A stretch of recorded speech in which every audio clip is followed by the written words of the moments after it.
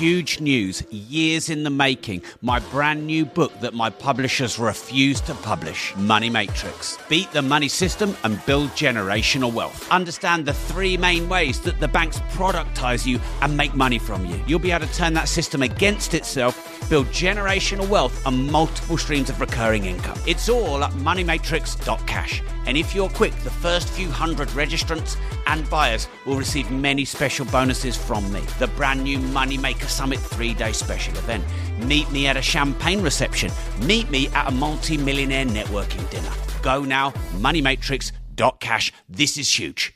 The reason I'm not afraid is because I don't see any other choice. If you refuse to fight in a war, you don't eliminate wars. You only eliminate yourself. One of the most viral pieces of content on the internet was when Andrew Tate told me he thought he may be assassinated. For more than a year, Andrew Tate has told me personally he wants to share what's really gone on, but he's been silenced because of his imprisonment and because of his lawyers. Until now. This is the first podcast Andrew Tate has done in a long time, and he gave me this exclusive. I committed to not asking him a single question you have yet heard before.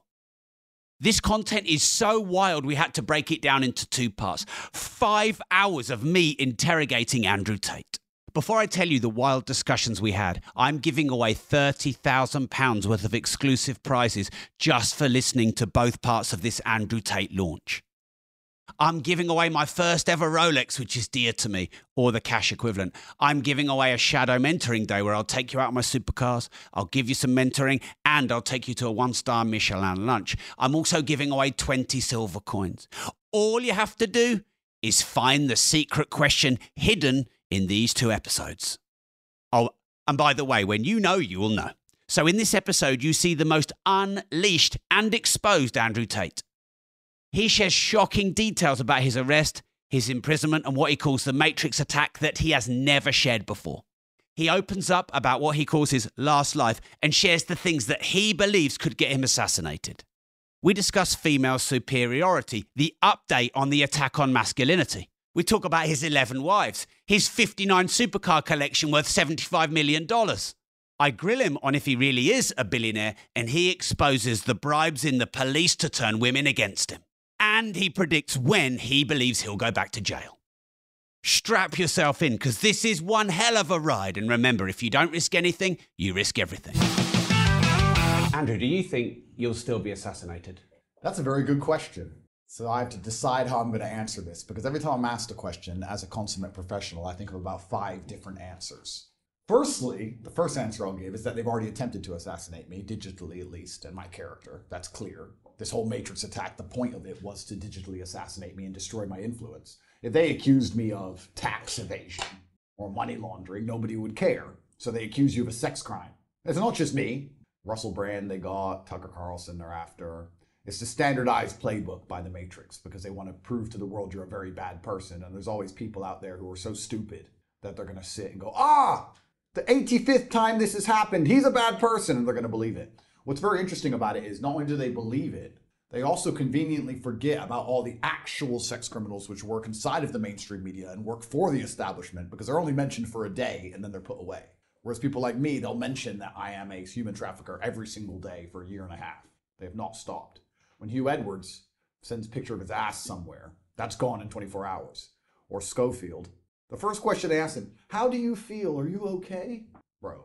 If you work for the establishment, they protect you. And if you work against them, they attempt to digitally assassinate you. So they've already attempted to assassinate me and my character. That's the first thing. The second way I'll answer that question is, there was a time I was public enemy number 1. And I now feel like I'm public enemy number 7. And I think that's because of the election coming up. I'm actually not that overtly political. I think it's pretty clear what my politics are and my overall stance on how the world should be viewed and masculinity as a whole is something they fear. But I'm not directly political. And I feel like because it's an election cycle, an election year, there's certain other people they might want to put a bullet in first. And you know the age-old adage, you don't have to be the fastest person running from the bear, you just have to be faster than the slowest one. So I feel like perhaps they won't assassinate me this year. Are they trying to put me in jail? For sure, which I guess is another form of assassination. I mean, what's the point being alive if you're in a cell with cockroaches? And that's done through liberally funded NGOs and the machine. So for me to answer the question, as a whole, they've already attempted to assassinate me. my character. They're still attempting to assassinate me, put me in jail. Will they put a bullet in me? Maybe next year. But for this year, I should be able to drive my Ferrari, so I bought a couple new ones and we'll be okay. Yeah, because when I first met you and we did the first episode, you talked through the 3 stages. Yep. Cancelling, Yep. in the media, Yep. imprisonment, Yep. and that was about 3 weeks before you went to prison. That's right. Fuck. I'm on my last life. Yeah. Yeah. Does It's like that a not, video- you're smiling. Does that not scare the shit out of you? It does, because it's, you're on a video game and you're on your last life and you really have to pull it off. And I guess it is scary, but then you have to sit and realize that am I afraid? The reason I'm not afraid is because I don't see any other choice. I don't see the point in being afraid because I don't see any other option. If you refuse to fight in a war, you don't eliminate wars, you only eliminate yourself. If you have an opponent who is set on attempting to destroy you, and you say, well, I don't want to fight, that doesn't make the war go away. That just makes you go away. And they're coming for all of us. They're not just coming for me. Who's all of us? They're coming for any single person who has a degree of sovereignty about their mindset. They're coming for anyone who refuses to believe the slave programming, for anyone who wants to have a happy family and a good life, for anyone with any degree of masculine imperative, for anyone who has a degree of individualism. They're coming for all of us, and they're trying to make us all slaves. And I have a massive influence, yes, so I'm a primary target.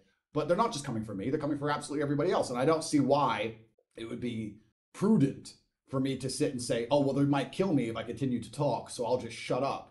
And then maybe they'll kill me later, along with everybody else. I think I'll feel happier in myself knowing that, no, I went down guns blazing. And I think it's pretty obvious now to anyone with a brain what their agenda is. Their agenda is mass surveillance, firstly, because that's how they make money nowadays, via surveillance. Capitalism and surveillance have gone hand in hand. That's the first thing. And second, by extension, is mass slavery. And I know that's coming. So am I afraid? It's kind of like, are you afraid of being struck by lightning if you go outside? What can you do about it? I guess my option is I could take all my money and disappear and shut up. But the war is certain and it's coming for us all anyway. And I've said this on other podcasts, but it's true. You either fight against this garbage they're trying to inject into everybody's minds, and you're at war against them, or you believe all the garbage they tell you and you're at war against yourself. If you believe the crap they want you to believe, you're depressed, unhappy, sad, miserable, lonely. So what's the choices? You're going to fight something. I'd rather fight my enemies than fight myself. So yeah, I'm on my last life, and I would never kill myself. And I smile every day. It is what it is. I'm very proud to say this episode is sponsored by AG1. As you know, we're more than 1,000 episodes into Disruptors, and I very rarely have sponsors. I'm really choosy on sponsors, and I only pick people that I love myself and I use myself. I have turned down loads of sponsors, but personally I've been using AG1 for nearly 14 years myself before we ever did a sponsorship deal with them. For me, AG1 really helps with my mental focus, clarity, and overall well-being. As someone who's really freaking busy and can't always sit down and eat 1,000,000 vegetables in a day, knocking back a big pintful of AG1 in the morning is perfect for me. Of course, health is wealth, and I'm in my mid-40s, I'm realizing that more and more. So if you'd like to try AG1 yourself with a special exclusive offer that I have for you right now, go to drinkag1.com/disruptors. That's drinkag1.com/disruptors and get a free year's supply of vitamin D3, K2 and 5 travel packs with your first purchase on me. So one more time, that's drinkag1.com/disruptors. AG1, thanks for sponsoring the show. You are legends. And do you say I would never kill myself, just for the record, in case, like other famous people we hear of you hanging from a bed? Well, yeah, I mean, when I was in jail, I think there was 3 or 4 suicides in the first couple weeks. And were they suicides?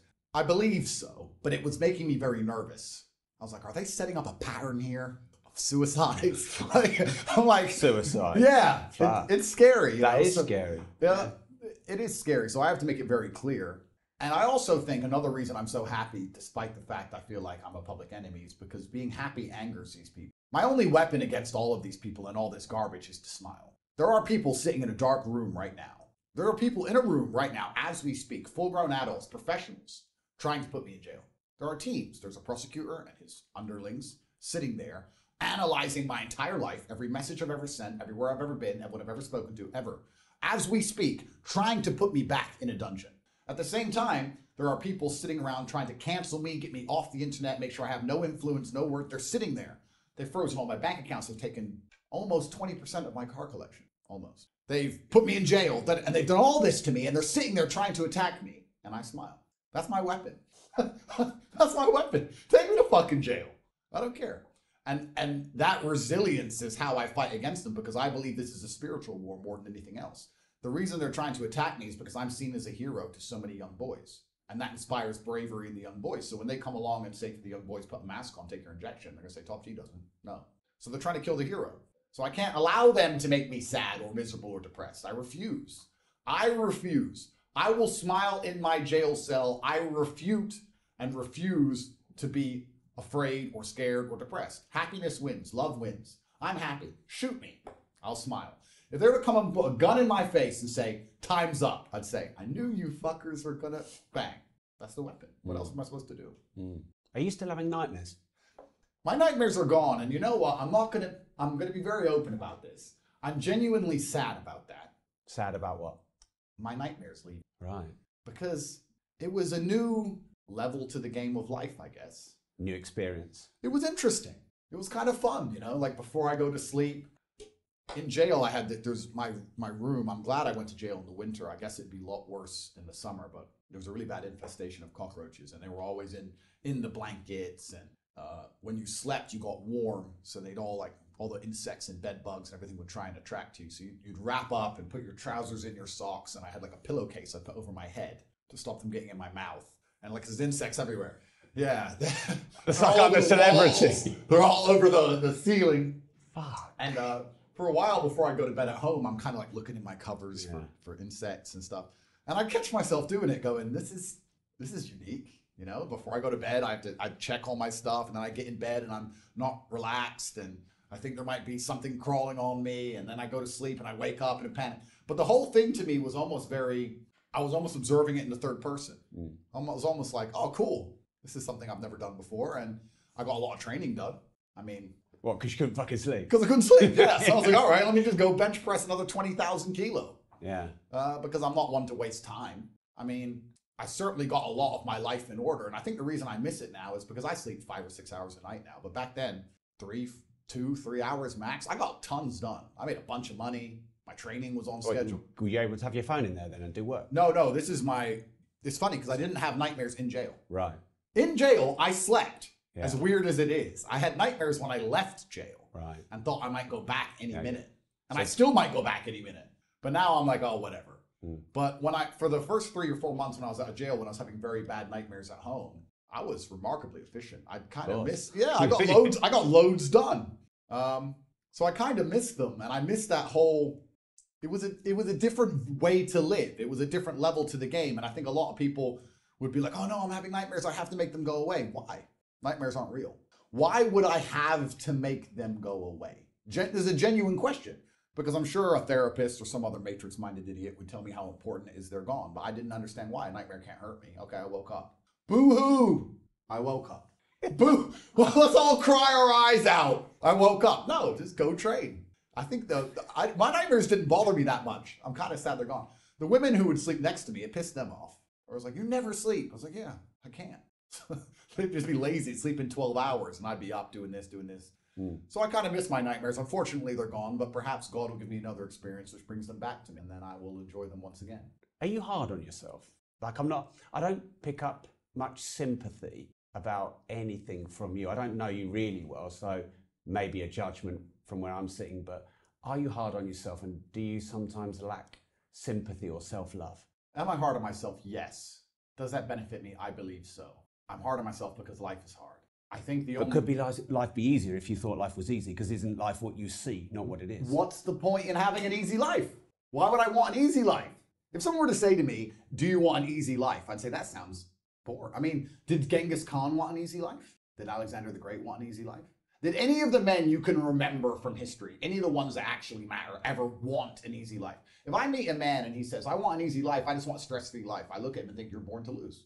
You're born to lose, sir. You can have your stress-free life, and you can serve me my latte, and you can fuck off. Because you're not made to... life is war. And it's going to be stressful. And life isn't always war. Of course it is. Life is war. Every single aspect of life is war. Not losing your temper in traffic on your way to a podcast is war. Trying to get a girl that the other guy wants is war. Trying to buy a Ferrari that everybody else can't afford is war. Training is war. Fighting is war. Life is war. I see war everywhere. When I see a big, beautiful oak tree, I don't see a big, beautiful oak tree. I see a tree that destroyed all the saplings around it and crushed them mercilessly. It's war. Life is war. So that's how I view it. I guess the only disadvantage of being so hard on myself, because I don't see any disadvantages, because I have zero self-sympathy. I blame myself for absolutely everything. Even this Matrix attack. I want to make it very clear. I'm not looking for sympathy on any level. I'm not an idiot. I ran my mouth on the internet for a very long time. I pissed off very important, powerful people. And they put me in a jail cell. I sat there in jail like, well, I'm here for the wrong reasons, but all in all, fair enough. The universe is giving me I gave it. You know, you run your mouth and you piss people off, they're going to try and teach you a lesson. That's how the world works. Like, I'm not going to sit there and feel sorry for myself. I guess the only disadvantage of being so hard on myself is that I'm extremely hard on others. And some people find me difficult to deal with for that reason. They'll be like, oh, I'm struggling with this. I'm like, I do not give a fuck. It has to be done at this time. Oh yeah, but, I don't care. You will lose your job if it's not done at this time. That's the bottom line. And I guess I can be ruthless, but why would I have sympathy for somebody else I don't have for myself? If I'm going to be so strict on myself, why would I allow sympathy for others? If I know I'm going to do it, I'm going to hold them to my standard, no? So I guess to a degree I can come across as unempathetic to others, I guess. But at least I'm not a hypocrite, you know? And I also like to believe that because I lead from the front, I'm not a armchair general.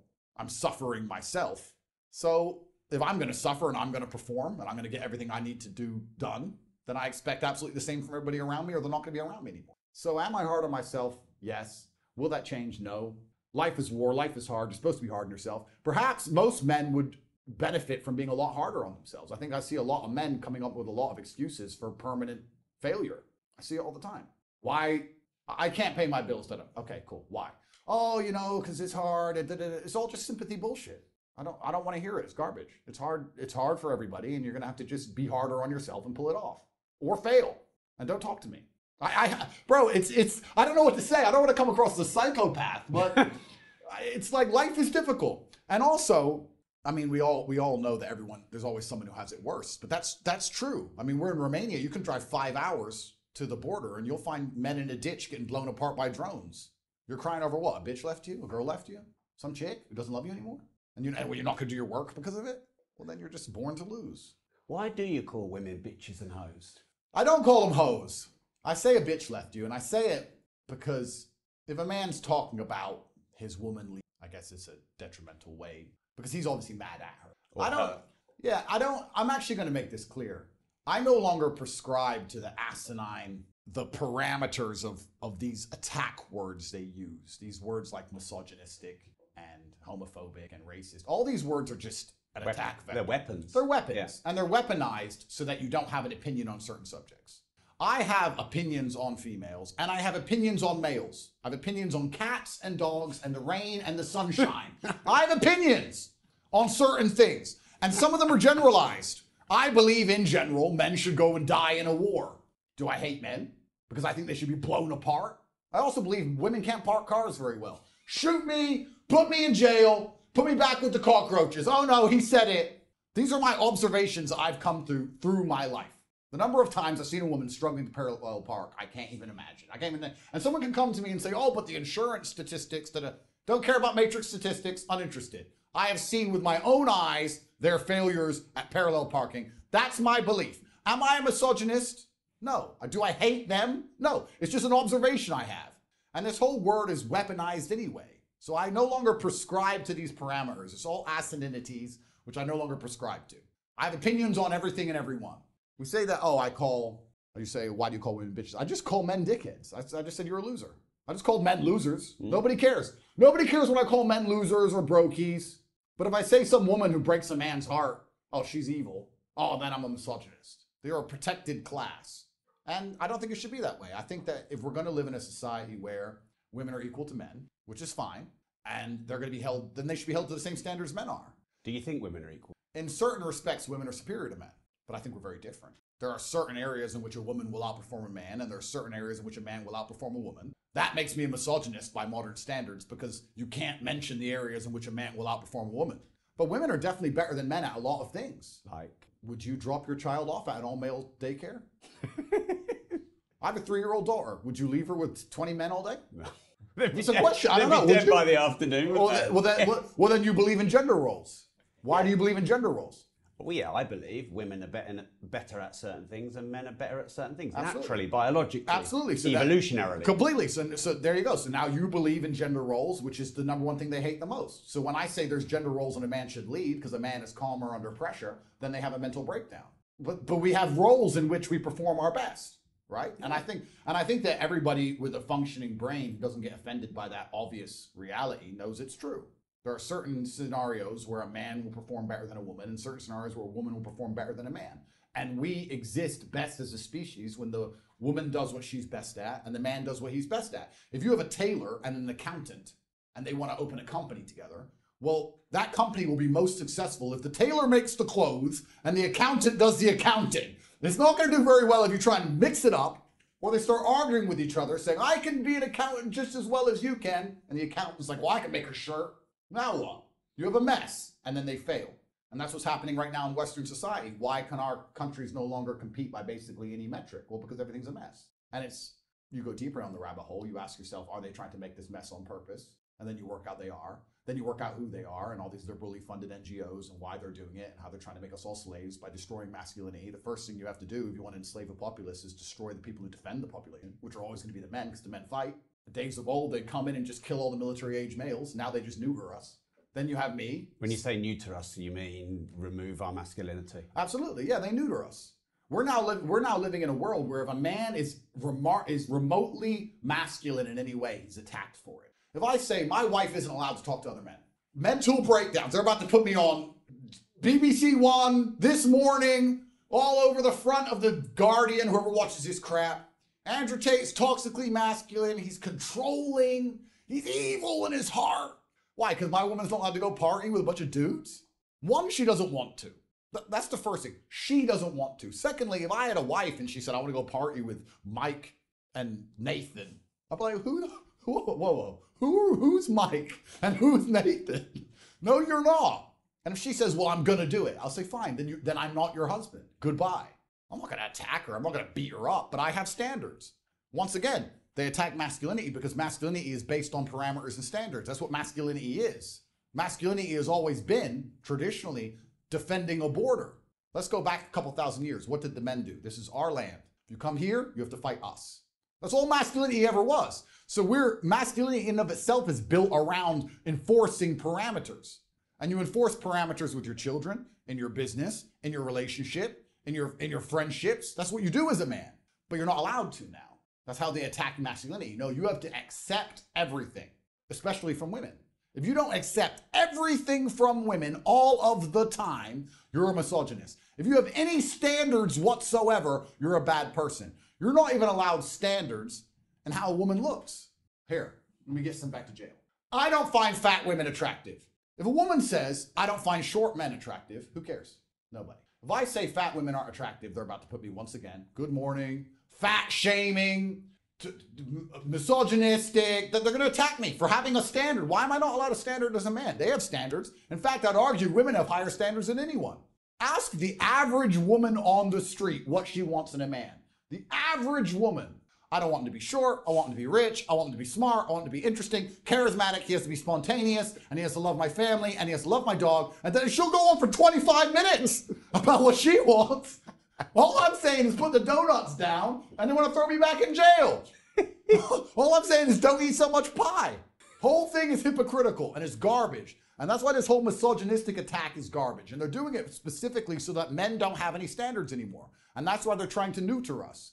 Because if you have standards, especially in your household, the number one thing that's going to inspire you to resistance is sticking up for defending your family. By extension, your town. By extension, your nation. If they attack it at the nucleus, if they attack it at the very beginning, if you don't feel like a man in your own house, if you have no control and influence over your own castle, why do you care about what happens to your town or your city or your country? And then they come along with this enslavement and you're just like, oh, okay, I guess. And you just sit there and just end up a slave, waiting for the QR code to be stamped on your head, for the camera to detect if you're allowed to walk down that street, or you get fucking a bullet in your head from the robot sniper. That's where it's all going. So they don't like masculinity. Masculinity is no good to them. Masculinity was only good to them if we'd go and die in wars. And now a lot of men have woken up to that stupid. We're not going to do that anymore. And they've got good enough technology, they can just send some planes or some cruise missiles and blow up whatever farmer needs to die for freedom. Some poor innocent farmer who made $3 his entire life, he needs to be blown apart by a $600,000 missile, otherwise you won't be free to get a coffee. So they're going to go do that. So what do they need masculinity for? Because we have parameters. They don't want us to have parameters. They want us to accept everything, and they start it with this feminism garbage. It's really interesting because I would argue, and I'm pretty good at arguing. I've been around. I've been around. Has anyone ever beaten you in an argument? No, never. Could anyone? It depends what we're arguing about, but I believe that I can argue even when I know I'm wrong. Who could beat you in an argument? Who could challenge you to a great argument? It's a good question. It depends on the subject. I'm not that impressed by any of these intellectuals we see. So Jordan Peterson, could he out-argue you? Peterson and I have an interesting relationship. I believe the enemy of my enemy is my friend. However, I do believe he's a hypocrite. I think it's very difficult to sit and talk about mental rigidity and how you should be a man who is unafraid of the horrors of the world and then end up addicted to antidepressants. I think that's hypocritical, personally. He also talks very slowly, which is why he would always lose in an argument to me, because he's too slow and I'm very fast. Speed wins. Trust me, I've been in the cage. I know. So, and he knows that. So he would never want to debate me. But I guess it depends what we're talking about. If he wants to talk about the intricacies of some old philosopher, some book he's read. I've never read the book. Maybe he could perhaps pull off a semi-interesting point. But then I also believe, I'm quick fire, bro. I'll tear him apart. So that's no big deal. But yeah. What about Elon Musk? Did you see him rinse that journalist on the BBC? Amazing. That was fucking genius. It was amazing. And it's amazing also how I like to believe I've been a huge component or a very important part of the Matrix cracking, because I do think it's actually cracking now. Only the very stupid believe anything the MSM says anymore. Anyone with a brain has woke up and realized that everything is a lie. Everything is a lie. Education's a lie, judicial system's a lie, the news is a lie, money's a lie, everything's a lie. Everything you were taught in education was a lie. All of it. And anyone with a brain is starting to realize that now. The interdynamics between men and women against a lie. We can go back to the original point of talking about men and women, and it's always the thing that gets me in trouble, but it's true. And when I was going to say I'll argue the point that 80% of women agree with me. I've never had a negative interaction with a female ever. Every single woman who comes up to me, never ever, besides Lucy from the BBC, every single woman who comes up to me on the street says, finally, you're telling the truth. You must have had an ex that doesn't like you. They all miss me, my friend. They all. They scroll Instagram seeing my face endlessly, like, how do I get him back? No. Really though, we've all been hurt. It's not about being hurt. I'm talking about the fact they try and paint this image of me being disliked by women, and I've never experienced it at all. I get thousands of love letters a week, thousands, from women all around the world begging to be with me. It's the truth. And all I do is say the absolute truth. So once again, we talk about lies. Not only are they lying, trying to pretend I'm an enemy of females, which I'm not, they also lie about how men and women interdynamics should work. They lie about that. They sit and say, no, to keep your woman happy, let her do whatever she wants and let her be basically in charge and let her run around and do whatever she likes and let her have male friends and buy her all this stuff. And that's not true.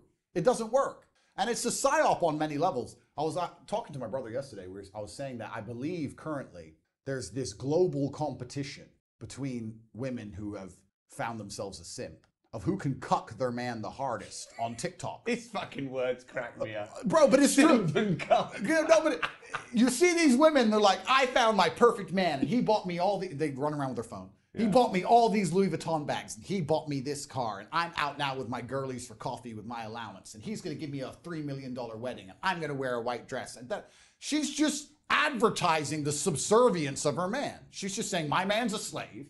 He's a simp because twice a month he might get lucky. And I'm going to advertise to all the other women on TikTok how well I've got my slave behaving. I'm going to cuck him publicly. And it's like a big global competition. And I see these TikToks of this insanity and I'm like, I'm a billionaire. And my woman, yeah, she's looked after, of course. But if she was running around making TikToks like this, I'd be like, you better delete that account or get a fucking job. I think they're hiring over at McDonald's, young lady. You want to go buy $10,000 bags and talk about that. She's not doing that to show appreciation to her man. Absolutely not. She's doing it to show status to other women. She's showing off. And the worst thing about it is, people will have her convinced, or the world will have you convinced, that that woman's now happy with her man. She isn't. She doesn't respect him, which means she's miserable anyway, which is why she's so obsessed with money and cars and garbage, because she's miserable. If a woman really loves you, she doesn't even care about that stuff. So there's a global competition to cuck your man, and that's part of the psyop inside of the Matrix, because they're trying to destroy the idea of interpersonal dynamics, because that's where happy families come from, which inspires resistance. A woman's happy when she has a man she truly looks up to and truly respects. She's not going to respect you if you're a bank. Take it from a very rich man. If you're nothing but a bank, she ain't going to respect you. If she respects you and gets rewarded and gets presents and is taken care of course. But if you are simply a bank account to her, she's not going to respect you. Why do these rich men's wives sleep with the gardener? It's the gardener. He's broke as a joke because they don't respect you. So all of this is part of the larger psyop. And a lot of women come up to me and sing my praises. Maybe, 80% of the fan mail I receive is from women. What does that do to your ego?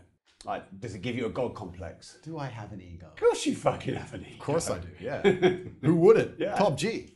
You know what's actually kind of cool? The only thing that's kind of cool about it is, if I want to go on a date, let's say, and I don't, because I've settled down now. I've got my wives and I've settled down. I found 11 good ones and I'm done. Loyal man. But let's say I wanted to go on a date. It's kind of cool because I remember days of old where like you'd have to go on a date and you'd have to sit and like talk and be interesting. You'd have to be like, oh, so tell me again about your job. What do you do? Oh, marketing. Wow, that must be hard. That's definitely not a diversity hire. Tell me more about, what do you do? 3 emails a day. Interesting. So you have to sit there and talk crap. It's kind of cool when you get to this level because you have all these women just saying, you're the king of the world, you're the king of the world, and they know everything about you. So if you want to go on a date, you just scroll through the pictures and go, okay, you, this time, this place, boom. And they'll show up and you'll just sit there and I'll usually come with the guys because we'll be doing something else. I'll just bring them along by proxy. Like, oh yeah, we've got a poker game. So you just, nice to meet you. Okay. But wouldn't you be interested in more about the woman, just the way they look on the Instagram? My point is they know everything about me already and they're already in love with me, so I don't have to talk to them unless I want to. Don't you want to talk to women? Sometimes I don't. But it's kind of cool. It's just like, but is that not? It's done. It's all done. Is that not too easy? That's not war for you. Maybe you need to really fight for a woman, have a war, and then appreciate her more. I have enough war. The last thing I need. But you said everything is war. It is. It is. You're right. So women are too easy for you. Well, exactly. So I've retired. It's conquered. It's done. It's done. It's done. There's not a woman alive I couldn't say, you know what, you're beautiful this time, this place, and she wouldn't show up. And I'm like, okay, hi, very nice to meet you. My wife wouldn't. Good. And it was because we've had fucking hours of conversations of me coming out here. Because she's in love with you, so she shouldn't. Right. But my point is, if I decided I wanted to court a female, I would have choices and I wouldn't have to sit and date effectively. Because you get to a certain level of status where they're just chasing you, and that's fine. And I'm not saying this in a horrible way at all. In fact, I actually really like it. And I actually really respect when a woman will turn up and she knows everything about me and she likes me and she wants to be with me and it's all done. It's a done deal. Good. Nice to meet you, done deal. Boom, cool. And I just get to play poker with my friends and it's done. That's cool, but I've settled down. But so were you being flippant when you said 11 wives, or have you got 11 wives? I can't let the Matrix know everything. Of course you can. No, because there's always going to be it's one. all attack vectors. Yeah, but I'm only here for a day. I have to smoke screen because it's all attack vectors, and the largest attack vector for a man will always be women. I don't know if most men understand this, that the easiest way to get a man in any regard is a woman, because women have basically no OPSEC in general. Explain no OPSEC, sorry. They have no operational security. They have no OPSEC. So if my brother and I go somewhere, I know that unless I want people to know I'm there, no one will know I'm there.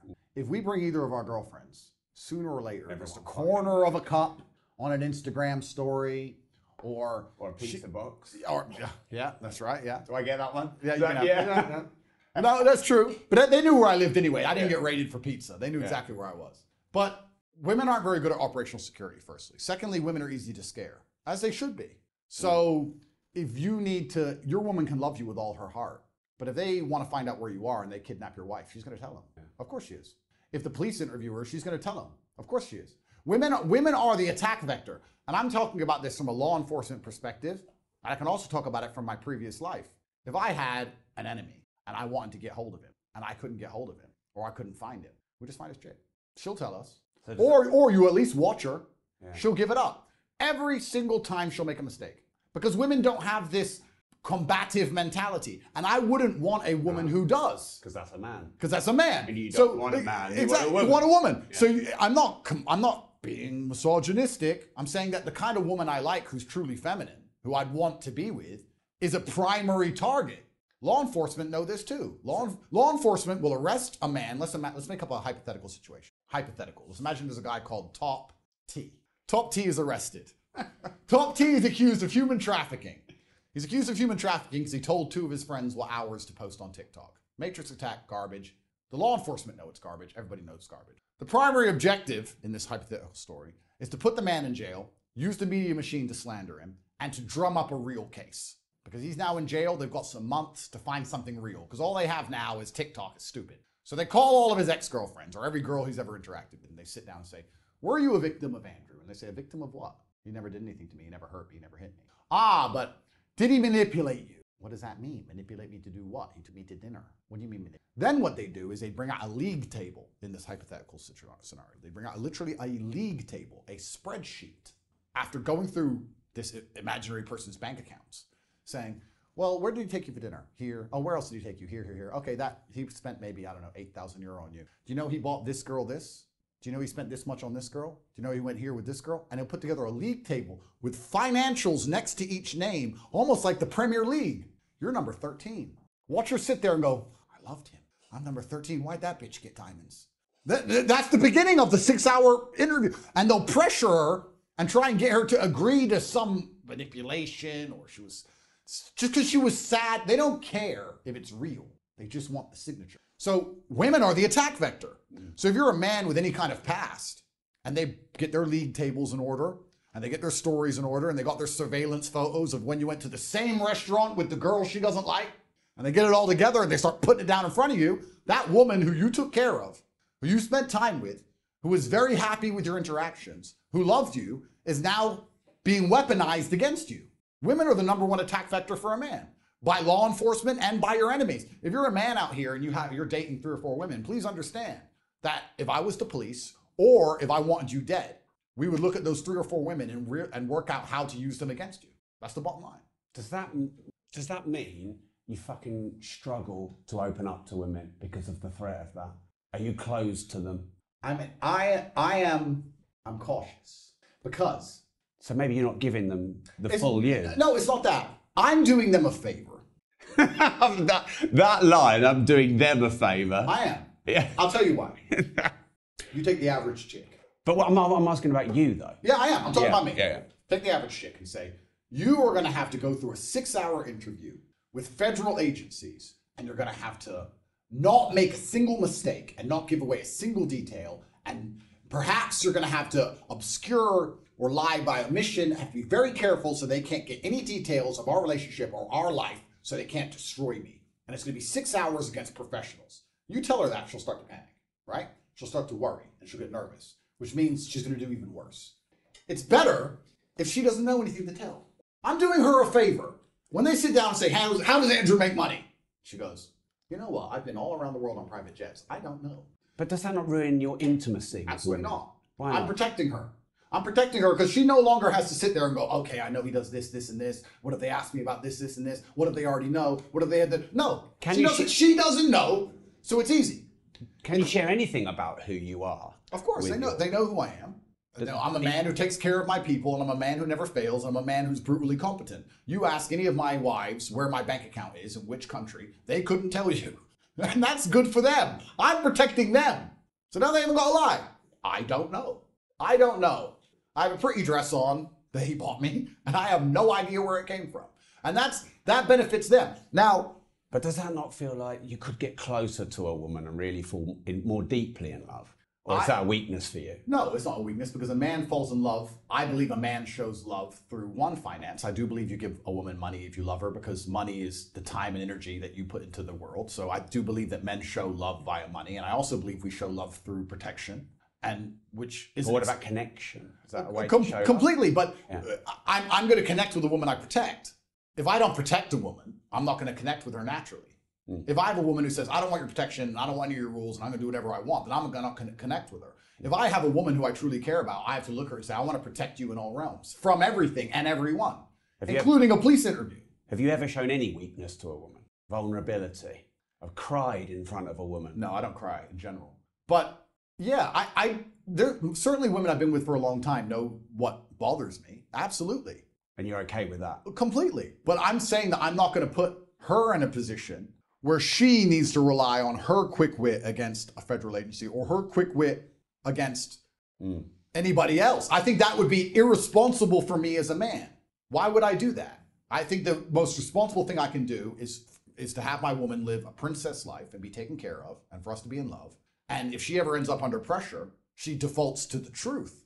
Because people say women are fantastic liars. I'd argue the opposite. I think women are terrible liars. No woman's ever managed to lie to me. It takes 3 seconds to tear their lies apart. 3 seconds. So women can't lie. So just sit there and tell the truth. And the truth is, I don't know. I don't know. I don't know. I don't know. I don't know. And they just, I don't know their way through it. That's me being responsible. For the same reason I won't let my toddler put her finger in a plug socket, I'm not going to tell a woman where I do my banking. She doesn't need to know. And if she, for some reason, finds that detrimental to our connection, then I guess she's going to have to go find another famous billionaire, isn't she? But she'll probably struggle because there's not many of us. So she's going to have to just deal with it. Are you really a billionaire, though? Like, really? Yes. I'll tell you why. Yeah. So it's interesting because I think you've turned over billions, but I don't think you've got a net worth of $1 billion. Well, how do you calculate net worth? Net worth is semi-subjective. Would you agree?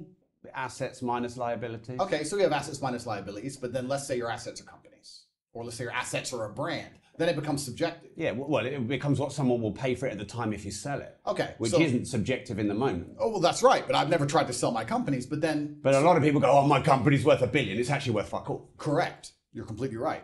So this is why I'm talking about how it's subjective.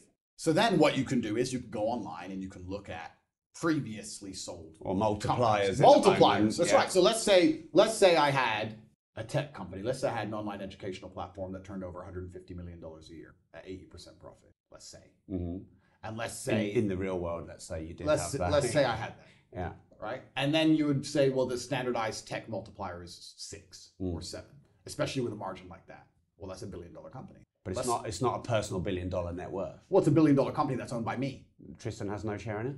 Shares. You're thinking inside the matrix. Shares. Shares. There's no shares.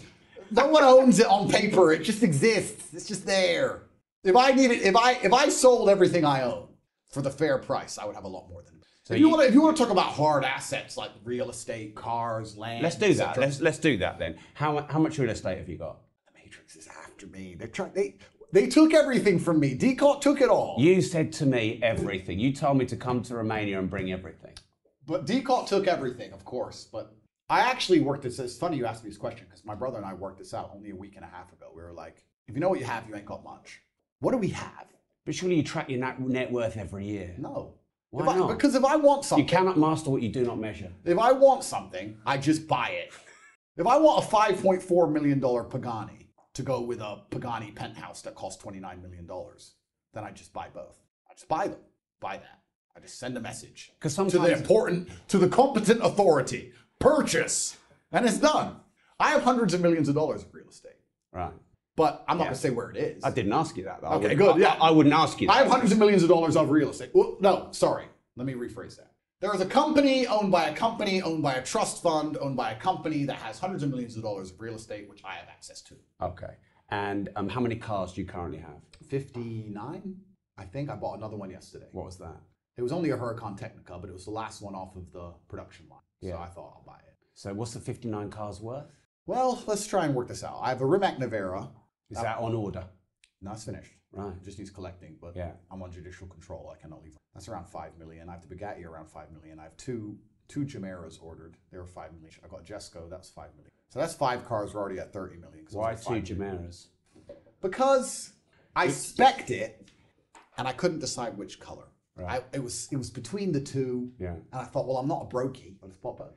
Right. What's the Koenigsegg process of buying? It must be a pain in the ass. Like, I guess wait list, all that. For the average man, perhaps, yeah. When you're Andrew Tate.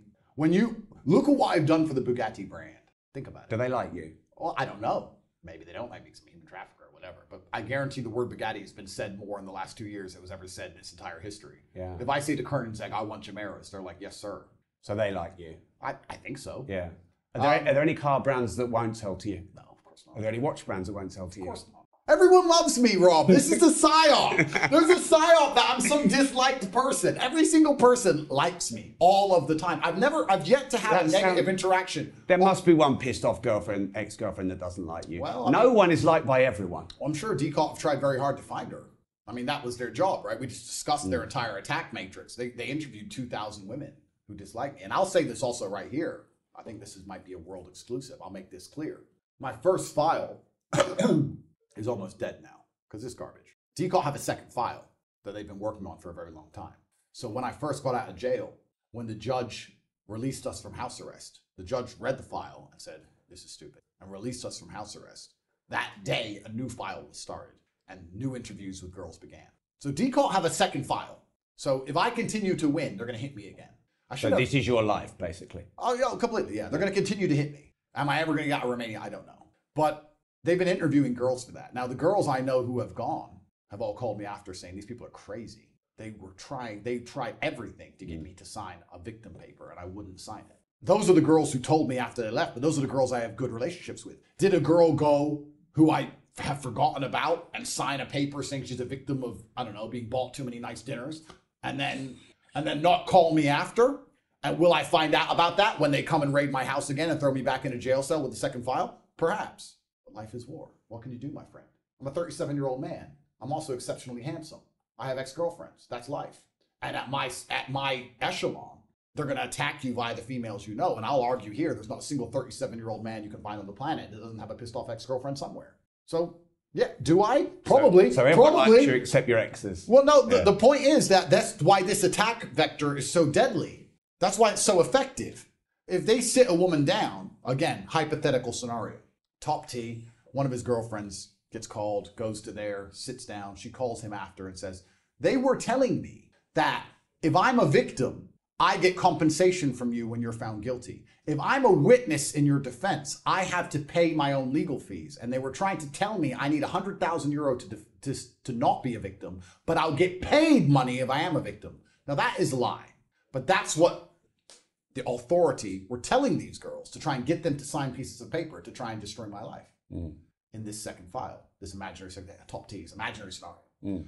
So is that scary? Yeah. Do I have ex-girlfriends who are pissed off at me? Probably. Have they been found by authorities and tracked down and pressured into signing pieces of paper saying they're victims of God knows what? Maybe. You can go deeper down the rabbit hole. What is human trafficking? Me and Tristan talk about this all the time. We're like, okay, so we're accused of human trafficking because they're saying that we told girls to post on TikTok at certain times. So we controlled them via the Loverboy method, which means we controlled them via being nice. So we were nice to people and nicely asked them to nicely post on TikTok to steal the money from TikTok, right? That's human trafficking. How is any boss of any company not a human trafficker? Do you nicely ask your staff to do something at a particular time? Sometimes I not very nicely ask them to do something. Well, you're in a lot of trouble, sir. Because do you do that for financial gain? Of course I do. Is that person a woman? Sometimes. Jail! You have a penis, she has a vagina. You influenced her and manipulated her. She has no sovereignty at all over her own decisions. You trying to cancel me? Sir, you are human. But this is the bullshit. It's complete bullshit. So then you sit there and go, okay, well, how did I manipulate her? Well, because you're a man and she's a woman. Well, then you're a misogynist. Because you're saying women have no agency and can't make their own decisions. Why can't a woman say, I've decided I want to listen to this man as my boss and make money, or I've decided not to do as this man says? You're saying that women have no control over their own minds, and every single thing a man says to them, they obey like slave robots. So you're a misogynist. You are calling women stupid. So why am I under attack for being a misogynist, for believing that a woman can work for a company and decide if she wants to do what she's supposed to do on time or not? How does that make me a misogynist? Are you fucking angry? I am amused. I'm deeply amused. I am deeply amused by the state of this world. I think there's anger in there. Oh no, I'm an angry person because anger is a fuel, and that's how I get so much done. But I'm not angry in a negative sense. I actually think anger is a fantastic feeling to have. I would be worried about myself if I wasn't angry. I'm angry all the time, yes, but I was angry before all this garbage. But I'm genuinely amused at the state of the world where we're going to have this hypocritical frame of society where women are perpetual victims and everything a man does to them wasn't their fault. And every single decision they make was a man's fault at some point. Because 5 years ago they had sex with a guy, which they now regret, which is the man's fault. It wasn't their decision. And they're victims who should be protected and believed in all regards. And if a man does anything to them, he's a human trafficker. At the same time, they're fierce and independent and they're equal to men. In fact, better than men in everything. And we've put these two frames together in the same society. And we're sitting here going, so if the truth is, if a woman can't be trusted to make her own decisions, she should be listening to her father, I guess. But they're saying, no, women don't have to listen to their fathers. They're independent. They can do what they want. Okay, well, she's independent. She can do what she wants. She's decided to become a porn star, like Mia Khalifa did. And then when she regrets doing porn, she starts doing videos saying, my manager tricked me. That's what happened. If your manager can convince you to do porn... Wasn't she making hundreds of millions on OnlyFans as well? Oh yeah, she's making hundreds of millions. So did he trick her into that? Of course he did. Yeah. So if your manager can trick you into having sex with 300 men for hundreds of millions of dollars over a period of 6 years, oops, then perhaps you should do as your dad says. But at the same time, you think you're too smart to listen to your father. Which one is it? Like, the society needs to make its mind up. The whole thing is a joke. And all of it is done on purpose. And it's all done on purpose to deliberately attack masculinity. It's not safe to be a man anymore. You can't be a man and have normal relations with women in any regard without it being used against you if they so wish. Every single man watching this podcast is guilty. You are all human traffickers. You're all manipulative. You're all controlling. You're all emotionally abusive. All of you can go to jail if you piss off the government enough. And they will find some girl who said, he emotionally coerced me because he wouldn't let me go drinking with a bunch of men. And I felt controlled. And she'll do a domestic violence report, even though you've never touched her, for controlling behavior. And they will drag you to a police interview and sit you down. They will then take your mobile phone. They will go through your phone and find every other girl you've ever spoken to. See if they can get some other statements against you. They'll also find the time you sold your t-shirt on eBay and didn't pay taxes. And you, sir, are going to jail. All of you are guilty. If you are a man, you are guilty of everything all of the time. And this is done on purpose because if you're a man like me who stands up and tells the truth, they already know you're guilty. So they're like, oh, okay, he's guilty of something. Teach him a lesson. You're living in a state of society as a man now where you're all permanently, your head's on the chopping block. And the only way you could not have the guillotine come down and take it off is to be quiet and meek and not to talk too much. Don't tell the truth. No. When a dude walks into the woman's bathroom, a dude with a dick, a guy, you have to sit there and go, that's a strong, empowered woman. Yes, sir. Hi, what's your pronouns? Otherwise, they're going to chop your head off. And when I sit there and say, excuse me, you do not have tits, sir, not real ones, they teach me a lesson. And that's the world we're living in now. And the crazy thing about it, crazy, truly crazy. This is the crazy thing. I'm getting cramped. No, but the crazy thing is this. I say all of this, and 70% of people sit there and go, yeah, it's true. If you're a man, you're permanently guilty, and they keep it all over your head, and they try and make you scared to tell the truth because they'll punish you. There are still 30% of people out there who believe this shit. Andrew Tate became the most famous, most Googled man in the world speaking against government and authority. But they didn't put him in jail for that. They put him in jail because of TikTok, because he's a human trafficker. There are people that stupid. And these people get to vote. These people are usually the ones they put on the news. These people run the liberal NGOs. These people are teachers. These people are lawyers. People are police officers. You want to talk about how messed up society is? Sit me down with the average police officer and let me talk to him for 5 minutes, and I'll prove to you conclusively that they are fucking stupid. All of them. And they're in charge of your life, these people. Give me the average primary school teacher on a Monday morning after she's been drinking all weekend, sleeping with God knows who. And let's sit her down and see who's educating our children. Whole world's a mess. And these people will sit there and go, yeah, man, he's a human trafficker. I think he's a human trafficker because the BBC told me. Oh, the BBC told you? Oh, well, it must be true. Clown world. Clown world. It is no longer safe to be a man on any level. So when you ask me, because I like to go back to previous points we made, I think it's nice to be cyclical. You asked me about the fact that, am I afraid they're going to put a bullet in my head? They're going to put a bullet in our head. Do you understand? At least I get to die first. At least they remember my name. If we all have to jump off the cliff, at least I get to go first. Wait, lads. What? Andrew Tate went first. Because we're all going to die. The only way to stay alive as a man now is to not be a man anymore. To be a chick. And be afraid. Because men are little cowards. Oh, don't kill me. No, okay. Pronouns. It is gay. There. Homophobic. It's gay. And I refuse. I refuse. I refuse absolutely. Just shoot me. Or put me back in jail. It's fine. I refuse. Until the day I'm going to drive my Ferrari around, I'm going to say whatever I want. That's what's going to happen. I don't care anymore. Put me in jail. Put me back in jail. I don't care. I worked out something that's actually very fantastic for everyone at home who's worried about going to jail. To all the men at home, because they're going to come for all of us if you have any kind of opinion or you tell your girlfriend not to sleep with other men, somehow that makes you controlling. If you go to jail, you can still smoke, which means there's nothing the government can really do to you that prevents you from getting cigarettes. Cigarettes is life, is it? I mean, cup of coffee, cigarette, push-ups, that's jail, that's life. That's all I do. I'm a billionaire, that's all I basically do. Train, smoke, talk to my brother. Yeah. It's the same. At least I'll be in the gulag with a pure heart and a pure soul. You know? I'll be in the gulag looking out the window at all these other men walking around in freedom, and they'll feel sorry for me, and I'll feel sorry for them. But no, because you're not free.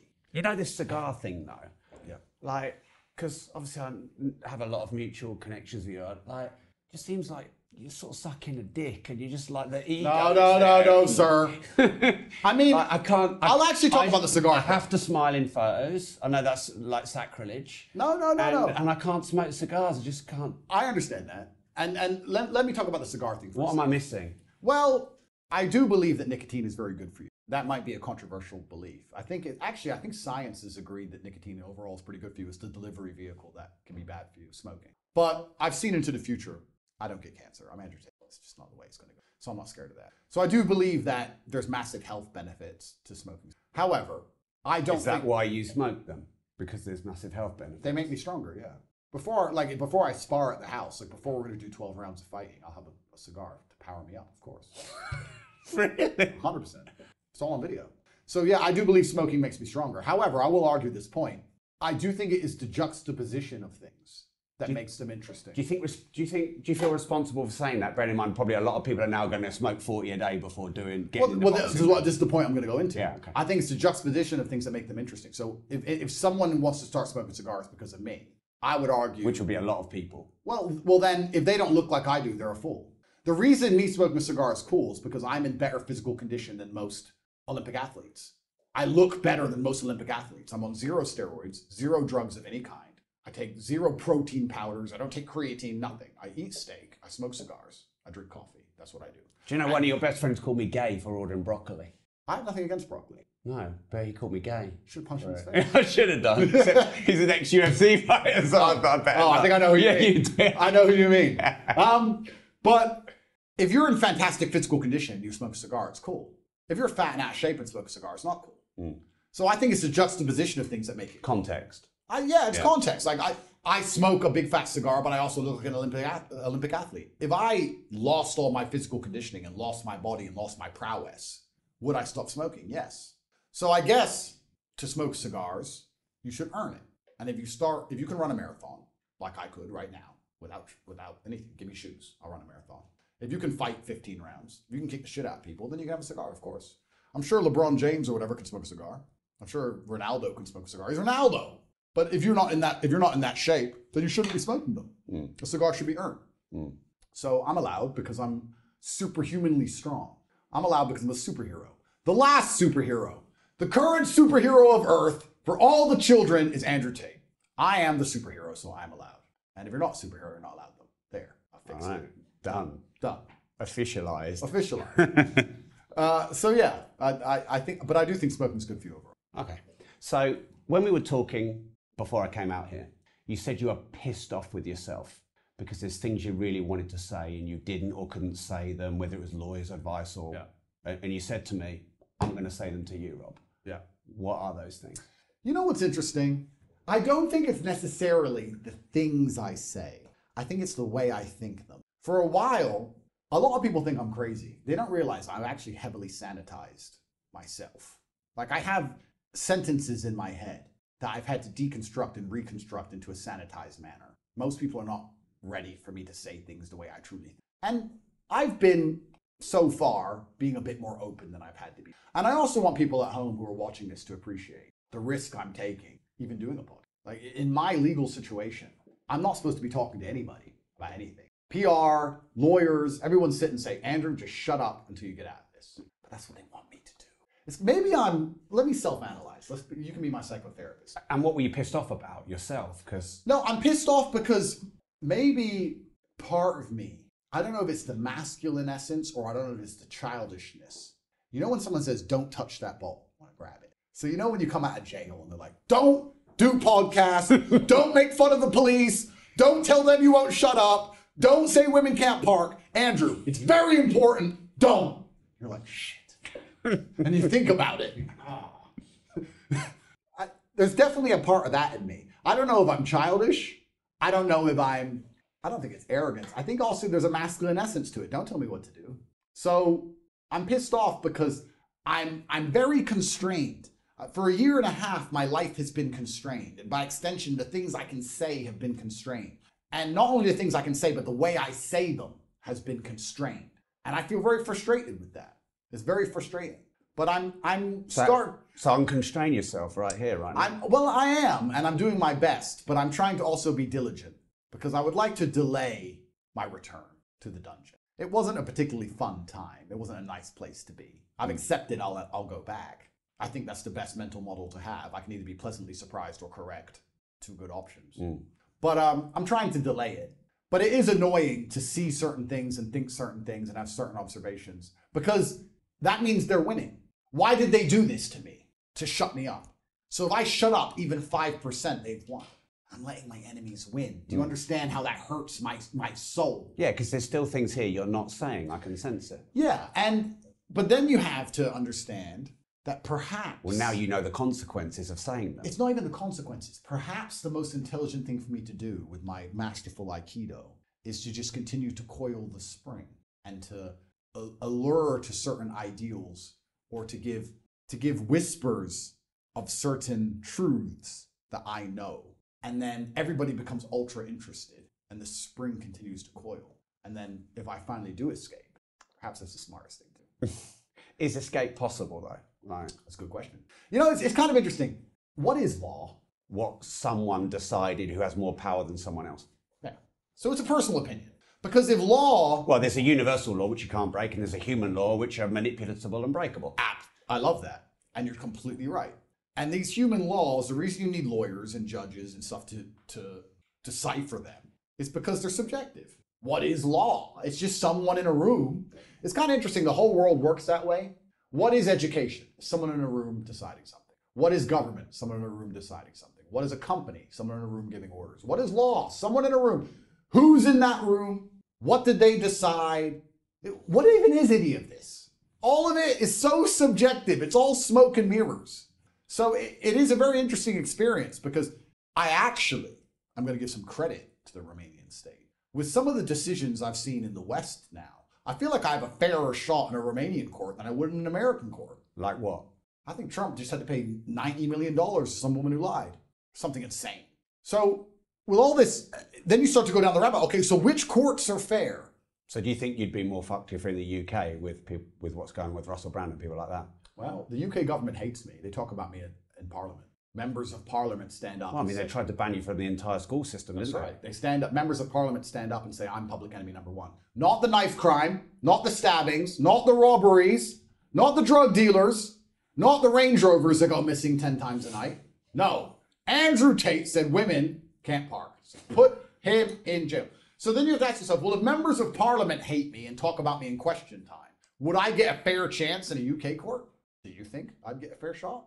I think that's why you're in Romania, personally. Well, then who told Romania to do this to me? So you don't think Romania is doing this to you? The rabbit hole is deep. Whispers of the truth. The coiled spring for the big explosion. The big explosion of... I want to push you, but I don't, because I respect the fact that you're giving me a lot of time. Yeah.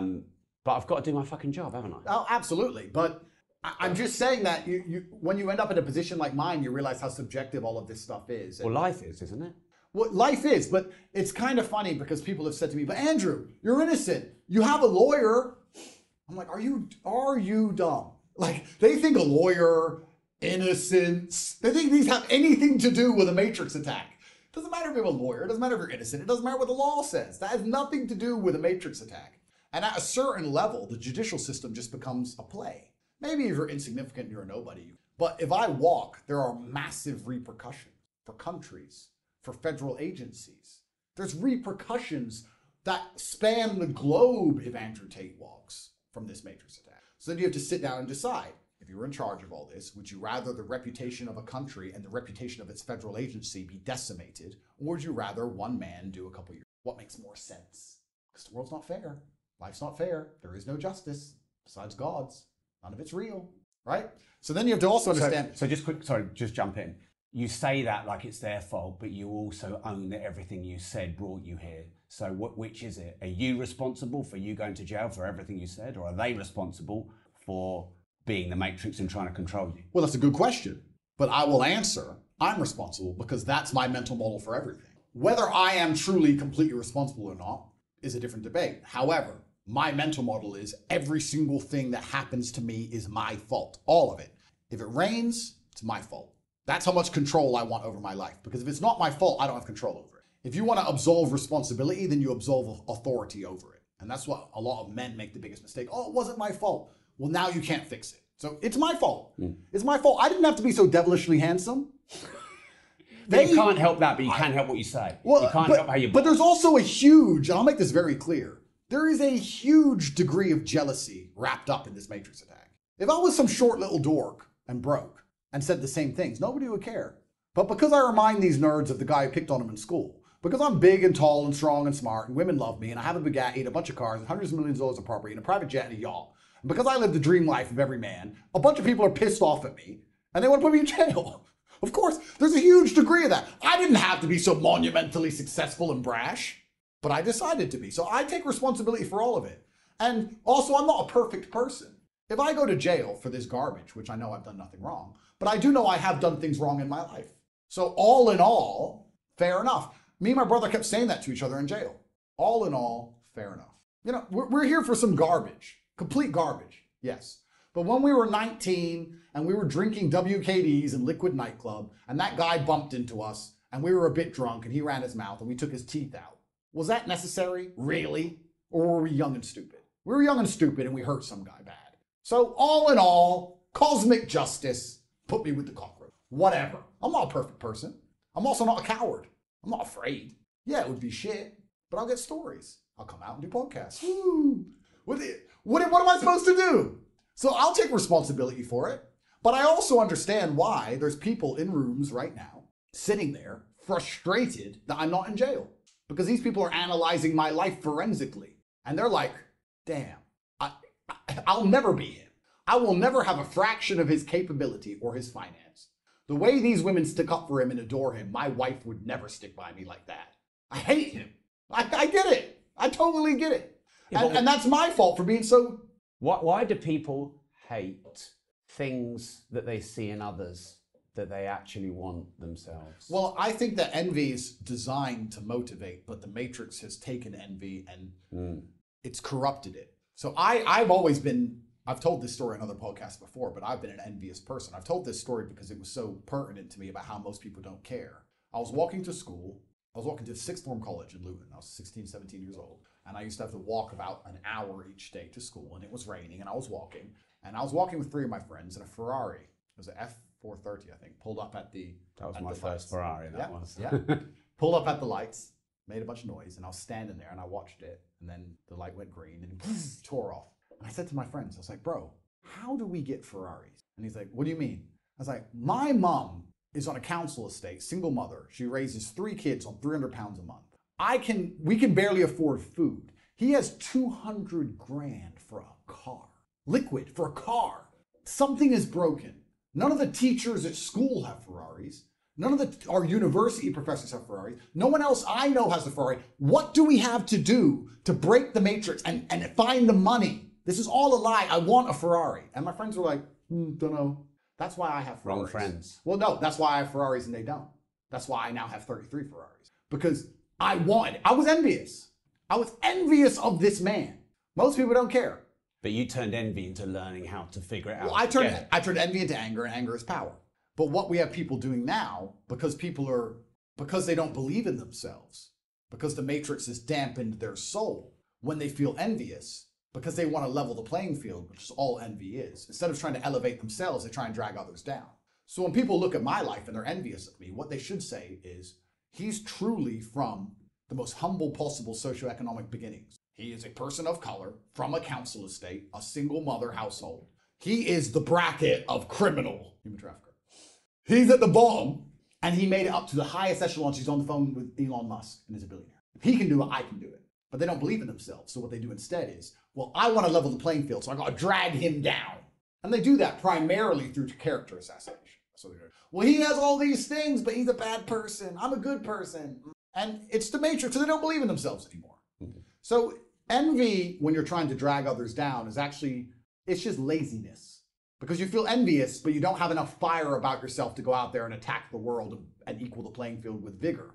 So you want to equal the playing field by dragging someone else down. It's just laziness. Lazy people act that way. People who are not lazy would see me as an inspiration.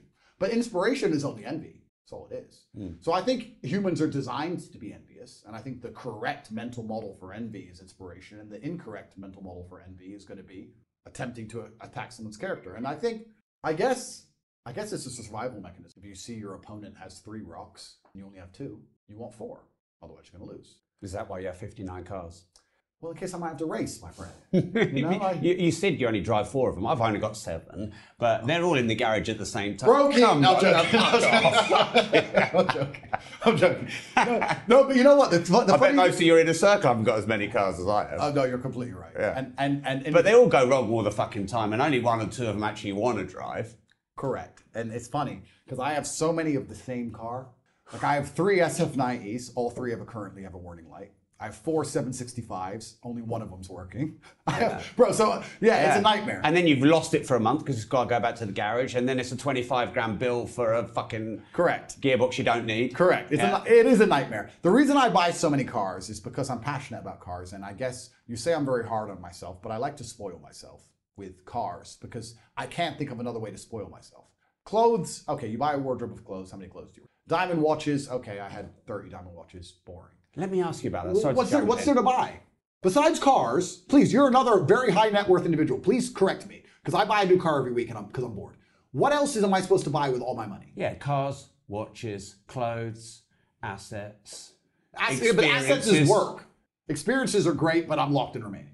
Just buy cars. There's nothing else to do. I bought like 40 cars since I got out of jail. There's nothing, 30 cars, whatever. They took my car collection. Have you bought a lot since coming out of jail? Oh yeah. So is this a reaction to it? It's like, you know, it's funny. When they raided my house, the first thing the police said is, "Where's the Bugatti?" First words. It's almost like the Romanian state just wanted to steal money. Interesting. Anyway, back to jail. When they raided my house, I have a safe, and I have all my diamond watches in a safe on a spoolie, and it's bulletproof glass and blah, blah, blah. And they're like, "Open the safe." And I was like, "Well, what happens if I don't?" Mr. Ski Mask with the shotgun. He says, "Well, you're going to jail. So it doesn't matter if it takes us 3 months with a chainsaw. We're getting in that safe. And we're going to destroy your house while we..." I was like, well, that's a pretty valid... Time is the fire in which we all burn, including a safe. I mean, it can hold someone out for a certain amount of time, but I'm sure with months of time, they'd get in. So I opened the safe, and they took all my watches. I had 30 diamond watches in the collection. And so what, millions of pounds worth? Millions of pounds, yeah. And my first phone call from jail. I think that's the universe's way of saying, don't ruin a fucking nice watch with all those fucking diamonds. Ruin? What do you mean? But you've got a lovely Patek Nautilus there. Correct, yeah. And you have, like... You think it's ruined? Yeah. Keep it natural. No, you know what? You know what this is? That's like a woman plastered with cosmetic surgery. Brother, this is just because I'm happy. You don't understand. No, I don't. The icing, I don't get it. We have powers. Maybe you can educate me. It's like... You need some dance hall. So no, you're not. When they took all my watch collection, the first phone call I made from jail was to a friend of mine in Dubai, and I said, "I want them all again. Call X, he'll pay the bill, $11 million. I want them all again." So I got duplicates of them all made again, because I slept better in bed knowing that I had them all made, and now they're all made in Switzerland in a safe. all made. If I get them back from Decall, that'd be fantastic. Then I have 2 of everyone. Maybe I can wear 1 diamond watch on each wrist. That'll piss you off, won't it? That will piss me off. Yeah, there we go. You fucking ruined a lovely one. Don't worry, I have the 1 on each wrist. But What about doing that to me? Yeah. There's nothing else to do with money. That's the reason I buy cars. Because there's literally nothing else to do. People have this idea that if they got rich, they'd buy all this stuff. But truthfully, what do you need? You need a phone and a laptop. You need a place to live. That's life. And then you have some clothes, you have some watches, and you have some cars, and that's it. There's literally nothing else to buy, so I just buy them all because I'm doing okay. That's why. And 7 cars is actually a very responsible, sensible number of cars to have. Yeah. You're a very responsible, sensible man. I don't know I want any more. I think I'm like, for me, too many women. I couldn't fucking handle 11 wives. I mean, I can't handle 1. Yeah. But yeah, 7's a good number. It is. And yeah, I guess I'm just, I wouldn't say irresponsible, it's the wrong word. Are you a hedonist? No, I don't think I am. But I don't know if you So you don't seek any pleasure from it. It's not like... I spoil myself with cars. I feel like if I'm going to go through all this stress and all this pain. So it's a representation of your self-worth of yourself. I feel I'm worthy and I want to reward myself. I just feel, you know what? I don't even drive them. I think what I think, if I have to analyze it, what I truly think it is, I think it's because it's most men's dream. Most men's dream is a Lamborghini, let's say. And they have to save and they have to finance it and work out how they're going to pay for it. And they have to get the garage for it. And it's a big deal. So by me trivializing that big deal, it highlights to me the echelon of my life. If I walk into a car dealer and say, what have you got right now? Oh, this and this. Okay. Don't ask the price. Don't care what it is. Don't care what it costs.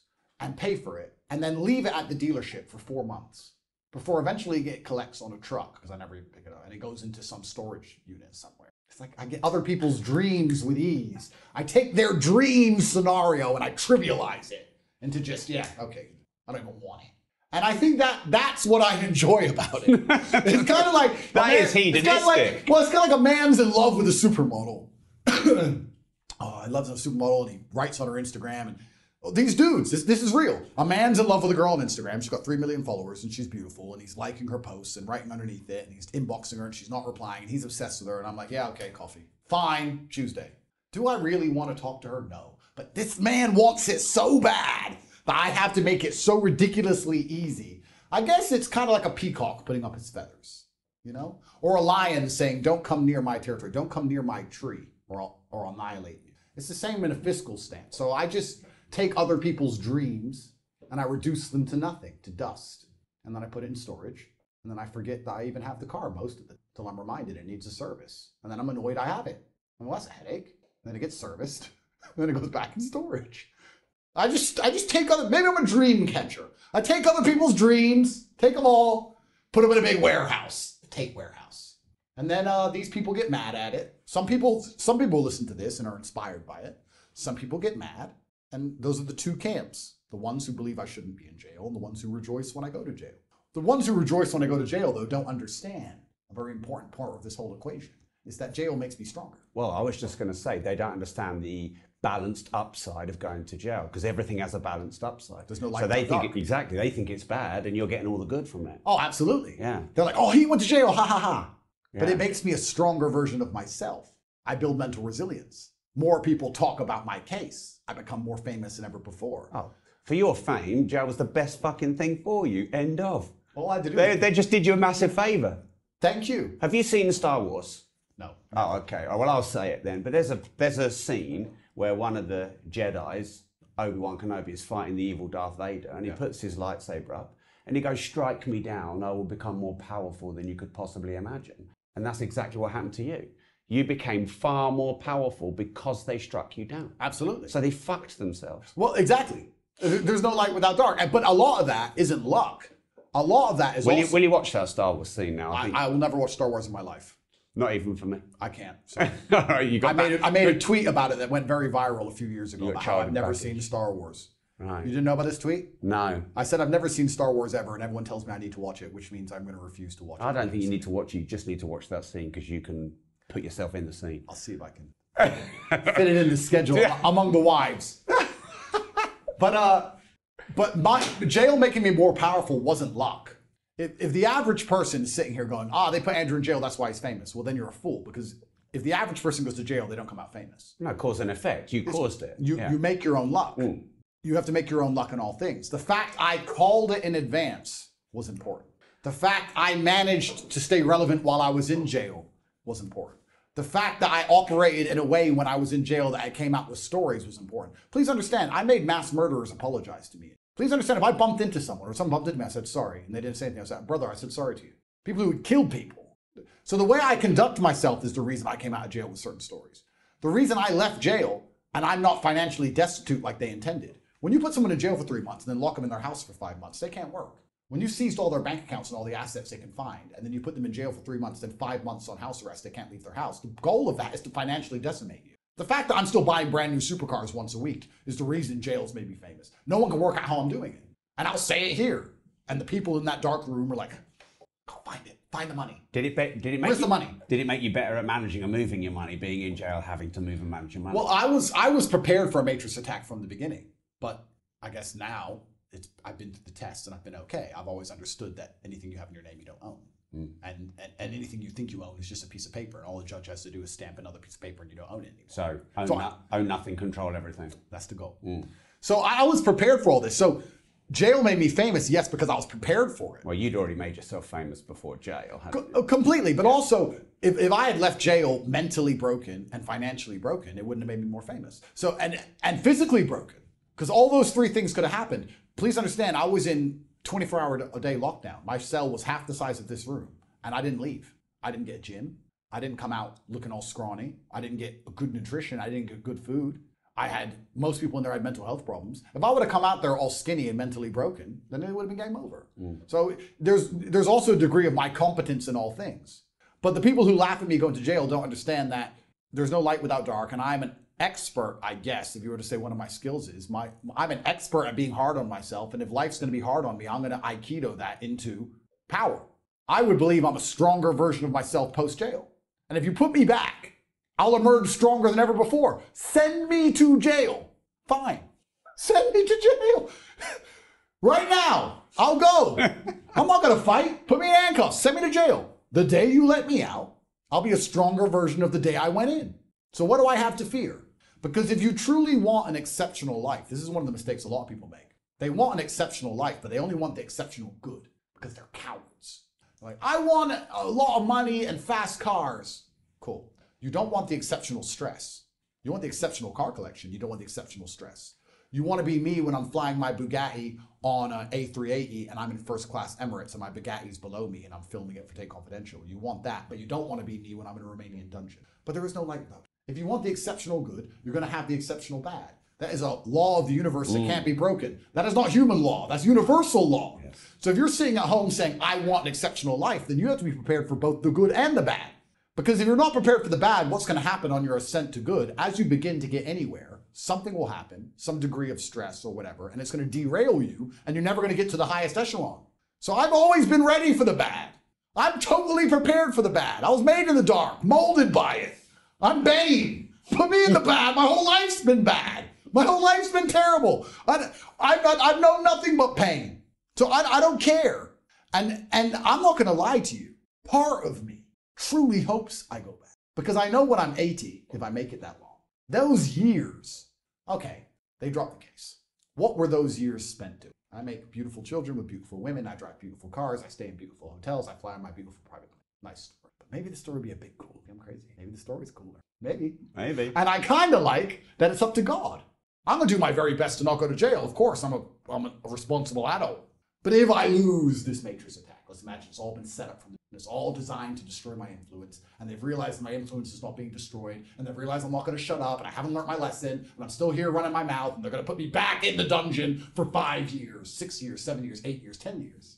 When I'm older, that'd be a cool story, wouldn't it? What's the point of being alive if you haven't got a story? Yeah.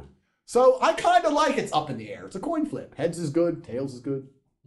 It is what it is. I'm not afraid. No. And I refuse to be, because that's what they want. They want me to be afraid. They want me to not smile, and they want me to shut up. So I refuse, because I'm stubborn. You know, you're converting to Islam. Yeah. Was that kind of like a PR stunt? Absolutely not. I think that it is the last religion on earth. If you believe in God, you're a Muslim. What's a Christian? Well, what's a Muslim? What's any other religious belief? If you do not have strong parameters because of your religious beliefs, then you're not religious. And Christians no longer have strong But parameters. you don't- Everyone says they're a Christian. Nobody acts like a Christian. I don't respect it anymore, and that's why I had to revert to Islam. I was raised in a Christian household. My family's actually extremely religious. I live in a very Christian nation. But I don't see Christianity. This is the most Christian nation on earth, and you do see it. If I drive into the mountains, you'll see nuns. There's nunneries. They have huge churches here. You can see it a little bit in Romania. Can feel the Christian aspect to it. But in general, if you look at most Christian countries in the West, it's the same. A man just got charged with a hate crime for removing the head of a devil statue that Satanists had put inside a church. And he took the head off it, and he is being charged with a hate crime. Him! In a Christian country. And you don't talk about Christianity. Well, no, I don't. Oh, well, there you go. Christianity has lost all of its merits as a religion. If you do not have strong parameters of what is right and what is wrong, and if you're afraid to say them, go to a Christian and say, is homosexuality allowed? Do you agree with it? And they're going to pussyfoot around the question. They're going to say, well, you people can make their own choices. God loves everyone. The Bible says no. The Quran says no. You're a homophobe. The Quran says no. Done. I'm not going to be part of a religion or adhere to a religion that doesn't have strict beliefs, because then it's not a religion anymore. If you tolerate everything, you stand for nothing. So there's only Islam left. Now, I'm not going to insult Christians. I believe that there's one God. This theory of mine might get me in trouble with Muslims alone. Muslims also. I don't know if this is just how I view it. I believe there's one God, and I believe the different religions are perhaps different languages to say the same thing. You can say coffee cup in German, you can say coffee cup in English, but it's still a coffee cup. There are different ways to say the same things. But Islam is so much stricter, it's so much more respectable. You can feel it. So if you truly believe in God, I don't see how you could not want to be a Muslim. I don't see how you can feel any pride in being a Christian. And that's why I reverted. Not because I'd always believed in God, but I just found the language that made the most sense to me. And I don't see any other language that makes sense anymore. I feel like it's a very easy choice for anyone who truly believes in God. Mm. And if you don't believe in God, in the world we're currently in, then I don't know what's wrong with you, because God is the only one who can fix this mess. So you better start believing, because you're going to need him. And I guarantee... But can't you have faith in yourself and your ability? No. Why not? Because we're all human and we're all fallible. And it only takes a judge with a stamp, as I can tell you, to end your capabilities here on earth. We're going to need God to fix this mess, because we're going to need a global awakening of consciousness. We need people to realize they've been lied to from head to toe. We need paradigms to break. And when paradigms break, things often get chaotic and messy, and wars come before a new paradigm is installed. Isn't that just the rise and fall of empires? Absolutely. Yeah. And we have to hope that new paradigm being installed is better than the old one. And what we need, once again, is for people to love each other and care about their community and care about their children and care about one another. And if that's not God, tell me what is. We need God more than ever. You can't replace God with anything else. You can't replace it with money. You can't replace it with government. And you also need God to inspire bravery. If you don't believe in God, how can you be brave in the face of assassination? It's only God. If I had to go into the cage and fight a man, and one was an atheist, and one truly believed that Allah had decided that he was going to destroy me, I know who I'd choose to fight. I'd fight the atheist all day long. Mr. Evolution. Cool. I'll fight him. You're going to need faith in God to win this war, because it's only faith in God that's going to make you say, no, I believe in X. I love my family. I love where I live. God wants me to tell the truth and stand up for what is right, despite the fact that I am persecuted for it. We need more God. Why are all the people in charge of the world trying to get rid of God if he's not their enemy? That's the only thing they fear. The only thing they fear is people waking up and saying, no, this is wrong. It is morally wrong. And for that reason, we refuse. They don't want that. No, they want to make everything subjective. Islam, especially, Christianity used to be. It removes the subjectiveness. You know what's right, you know what's wrong. And for anyone who also doesn't believe in God, if these religions are man-made, why do they go against the wills of men? A lot of them. If we're going to make man-made religions, why don't the religions tell us to do all the things we want to do and run around and sin? No, so we need God. And I think that he is our last hope at this point. I think the world is very fundamentally broken. And the demons operate in the shadows, and truth is light, and God is truth. And I think the more you speak the truth, the closer you're going to become to God. And that's why I feel good inside if I sit here and tell the truth. Even if I know that someone's going to watch this podcast in one of those darkened rooms and have new ammunition to put me back in my jail cell. I know that. I know they're going to put it in front of a judge, and they're going to play the clip of when I'm laughing about the room, and they're going to say, look, he thinks it's all a joke. And they're going to put me back in jail. But I believe in God. I'm crazy. Let's lighten this up. Sure. We've got this new round. So you're going to be episode 1000 on our show. Nice. Yeah, which I think is great. Cool. And we've never done this round before. So it's a new round. And I especially wanted to do it for you because I think for you it's going to be the hardest but the easiest. Nice. So it's a one-word answer round. One-word answer. Yeah, so put that in your cigar and smoke it. So I'm going to say a word, and if you can, one word. And of course, if you want to break that rule, you can break that rule, but I'm looking for one word. So what comes into your mind first when I say war? Profit. LGBTQ+. Satanists. How you feel about women? Protective. Misogyny. I don't prescribe to that paradigm. That's a difficult to answer. I don't think it's real. I think if you're perceptive, I'm breaking the rule. Well, that was obvious you were going to do that.